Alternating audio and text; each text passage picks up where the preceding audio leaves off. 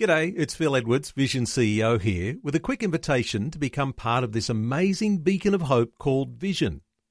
Together we can put our love into action to help people of all kinds build or rebuild their lives on the truth of God. Please consider the part you can play during our upcoming Visionathon appeal, remembering that it's your support that makes Vision possible, including this podcast. Audio on demand from Vision Christian Media. Coming up today on The Story.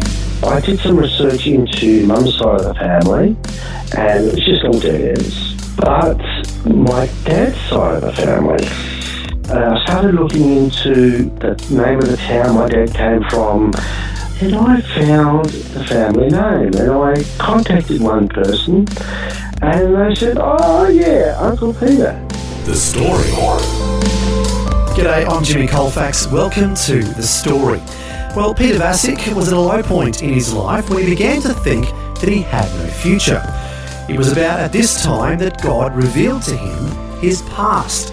That is, his family's heritage, going all the way back to the former Yugoslavia. This led him to an interest in restoring old photographs, and eventually his life was restored. We'll find out how it all fits together as today Peter shares his story and the many challenges he's faced. He's chatting with Karen Hunt from his home in Adelaide. Peter Vasic, welcome to the program. Thank you so much. You've told me that you have a Serbo-Croatian background. Were you actually born in Australia or born overseas? No, I was born here in 1960. My father was from a region called Kosovo in the former Yugoslavia, Serbian region, and my mum was from northern Yugoslavia, Croatian-Hungarian heritage. So, I had an older brother who was also born here. So what brought them out to Australia? My dad became a soldier with the Royal Yugoslav Army in 1939 as a result of Yugoslavia being invaded by the Germans. He was conscripted. For the first 6 months, he spent his time in his cabin and the latrines, just, enjoying the sea life. Until they said, "Look, we can't use you here. You have to go into the army."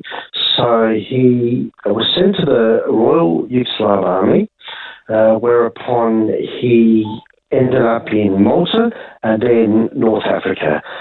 Seconded to the British, he fought alongside the British under them for the war and was captured 2 or 3 times in his period there. Sent back to Yugoslavia, was in camps there, escaped, and made his way back to regions he needed to be shipped back to North Africa. He was injured just prior to the end of the war and was unable to leave the camp where he was at. And he was also unable to go back to what was now a communist country, Yugoslavia, because of his attachment to the Royal Yugoslav Army. They were the mortal enemy to the communists. Wow. So if he had gone back, he would have been killed. Absolutely. He spent 2 years in recuperation from his injuries and then worked at a camp called El Shat as an MP for the British, which was a refugee camp for all displaced Southern Europeans. By 1948, his time was up with the army. The British allowed him to leave and he was discharged, but he had to make a choice, and it was either Australia, Canada, the United States, or the UK. Now, he had fought alongside Aussies in the desert, and the stories that I'd heard over the years were, he said, nobody was crazier than the Aussies when they fought. Wow. He said he enjoyed being with the British because they were so forthright, upper crust, yes sir, no sir, 3 bags full sir, whereas the Australians tended to do things on a more loose basis. A little bit more easygoing, hey? Yeah. Even when they fought, he said, but they had a way about them that intimidated the Germans, and he really felt an affinity to that. And the other thing he said to me was the way they used to keep this egg around and call it a football. And he said, that's the place I have to go. It's on the other side of the earth. There is no wars that could possibly ever get there, and these people have what I believe to be the right way at looking at life. So he came here in 1948. Wow. So do you have older siblings? I had one brother who was killed in a hit-and-run accident outside our home in 1999. He was my older brother by 18 months, and that was it. How old was he at the time? 41. And yourself? I was 39. And we were at that time living together in a home, our family home, and I was at work a couple of miles away on a straight road from where I lived. As I came out of where I worked, I could see down the road all these flashing lights, you know, the ambulance and the police. And immediately I drove out. I thought, oh, something's happened to Alex. I don't know why, I just knew it. And as I drove up, I got closer and closer and closer. I had to turn left, and as I turned left, I could see the light up on the road, my brother lying there. And I said, yeah, that's Alex. And I had to go over, got out of my car, walked over 30 metres, and the police tried to hold me back, said, who are you, what are you doing? I said, that's my brother there on the road. And they just looked at me, and I was just in a state of shock, but I knew it was him. I said, that's my brother, and he's gone. So, yeah. That's very distressing. I can only imagine at that time. Oh, it was, it was a very difficult time. How did that impact your family? My father had died 3 years before. So basically, my life with my first wife had, finished. We'd divorced, and I was living on my own with my brother.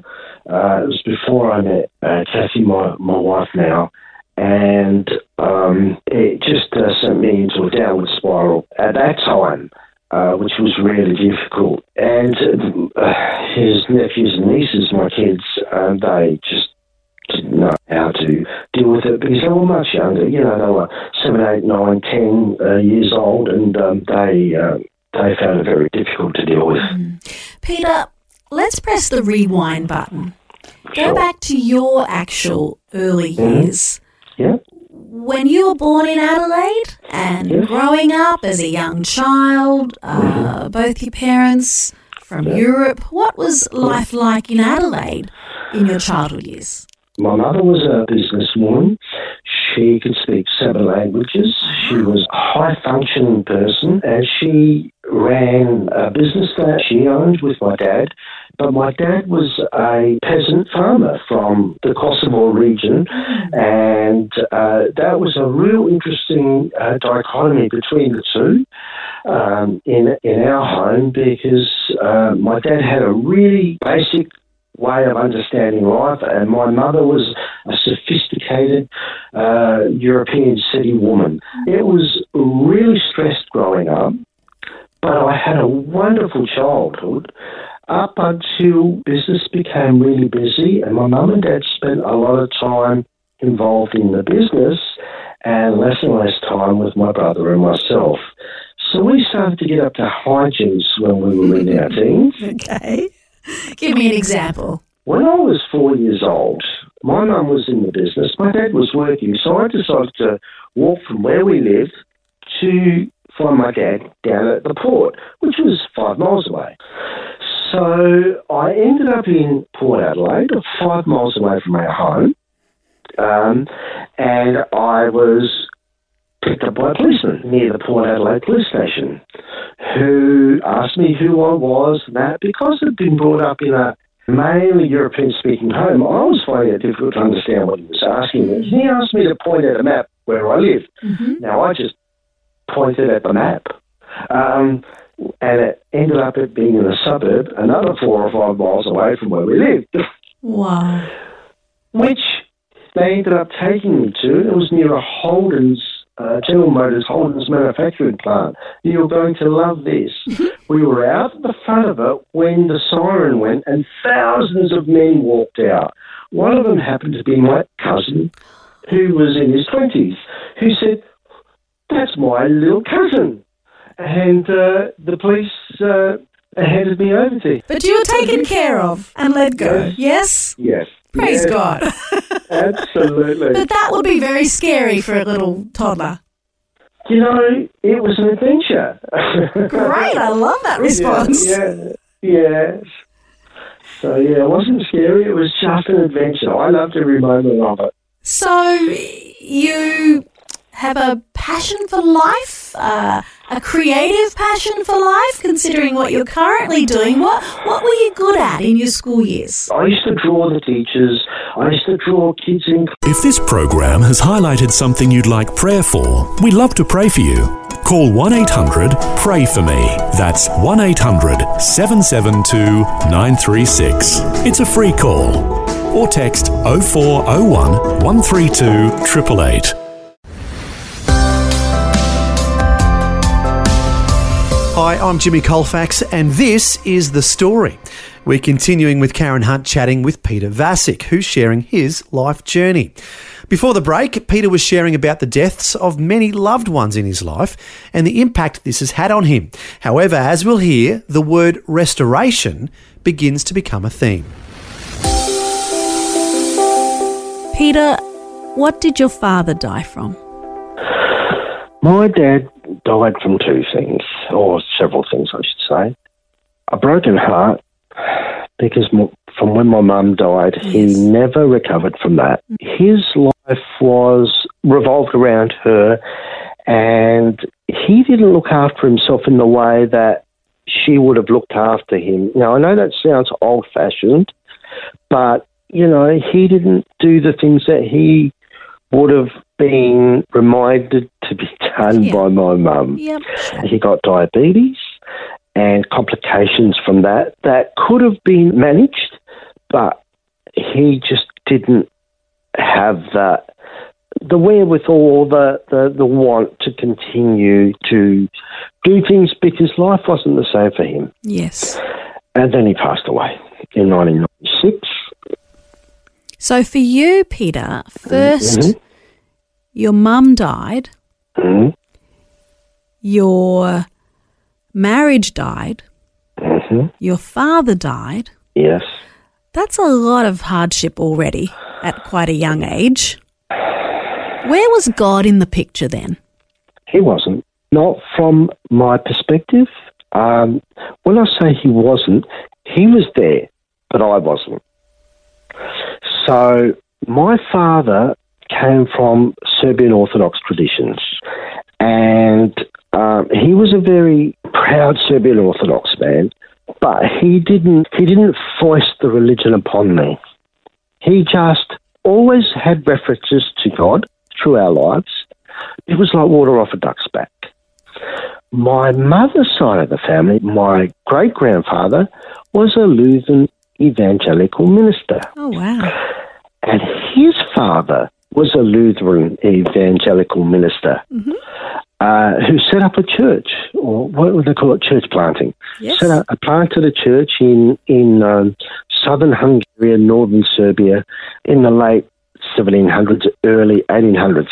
And people say to me, "Pardon, your great-great-grandfather in the 1700s?" I said, "Yeah." "And your great-grandfather in the 1800s?" I said, "Yeah." I said, "I haven't had, they lived a long time, these people." Wow. But he died in the late 1800s, and then my grandfather died in the 1950s. But I never got to meet these people. But it's in your bloodline. Well, apparently. And at the time you had no clue? No, I had no clue whatsoever. So life just had its way of moving forward. And then I met Kathy, my wife-to-be, by sheer luck. And it was a match, I mean, you'll love these words, made in heaven. Beautiful. God said to me, must have said, there he is. There she is. Mate, you've had a rough trot. Yeah. This one needs to be there for you because she is everything the Bible says a woman should be. My only way of envisaging an angel in heaven is her. Wow. So let's jump ahead a little bit.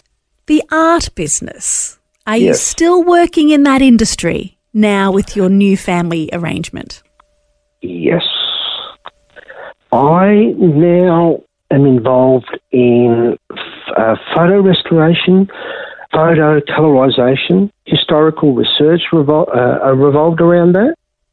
I also do illustration and cartooning and animation stuff that I work with, and I'm developing that area within the photo restoration work that I do. So I'm looking to animate historical photos that I've colorized and so forth. So, yes, I do that sort of work now, and it is so fulfilling and so wonderful when you can create something and bring it to life just through its colorization. And now I'm working at the embryonic stages of animating photographs. It just takes on a whole new dimension. Peter, I'm interested to know, did this come out of fascination for finding out about your own family history? Yes, it did actually. Well, we'll have to stop it right there because we've run out of time on today's program. But we invite you to join us again next time as we'll hear more of Peter Vasic sharing his story, and specifically we'll find out how learning more about his own family history ultimately leads Peter to starting his own photograph restoration business. Now, at this point in Peter's story, he's gone through some very rough times with the death of many loved ones. But Jesus tells us in the Bible, "Come to me, all you who are weary and burdened, and I will give you rest." Also, the Bible says God heals the brokenhearted and binds up their wounds. Next time, we'll hear how the theme of restoration continues in Peter's life, not only in his business of restoring old photographs, but also God leads him on a restoration journey of his own. All that and more is coming up next time. Meanwhile, if you want to learn more about Peter's business, his website is pastcolours.com.au. That's pastcolours.com.au. Well, until next time, when we'll hear more of Peter Vasic's story, I'm Jimmy Colfax, encouraging you to share your story with someone today. Next time on The Story. One day Kathy just sat there and looked at me and I said, we're effectively going to lose everything. And then I said, Kathy, if that's the way, that's the way. This God that I've sort of talked about lately, I said, he'll have to handle this. Peter Vasic has always had a natural talent for art and has worked in the graphic and fine arts industry. So when he began researching his family's history, this eventually led to starting a photo restoration business. Little did he know at the time that God would lead him on his own restoration journey. We'll hear more of Peter Vasic's story next time. The Story. Just another way Vision is connecting faith to life. Thanks for taking time to listen to this audio on demand from Vision Christian Media. To find out more about us, go to vision.org.au.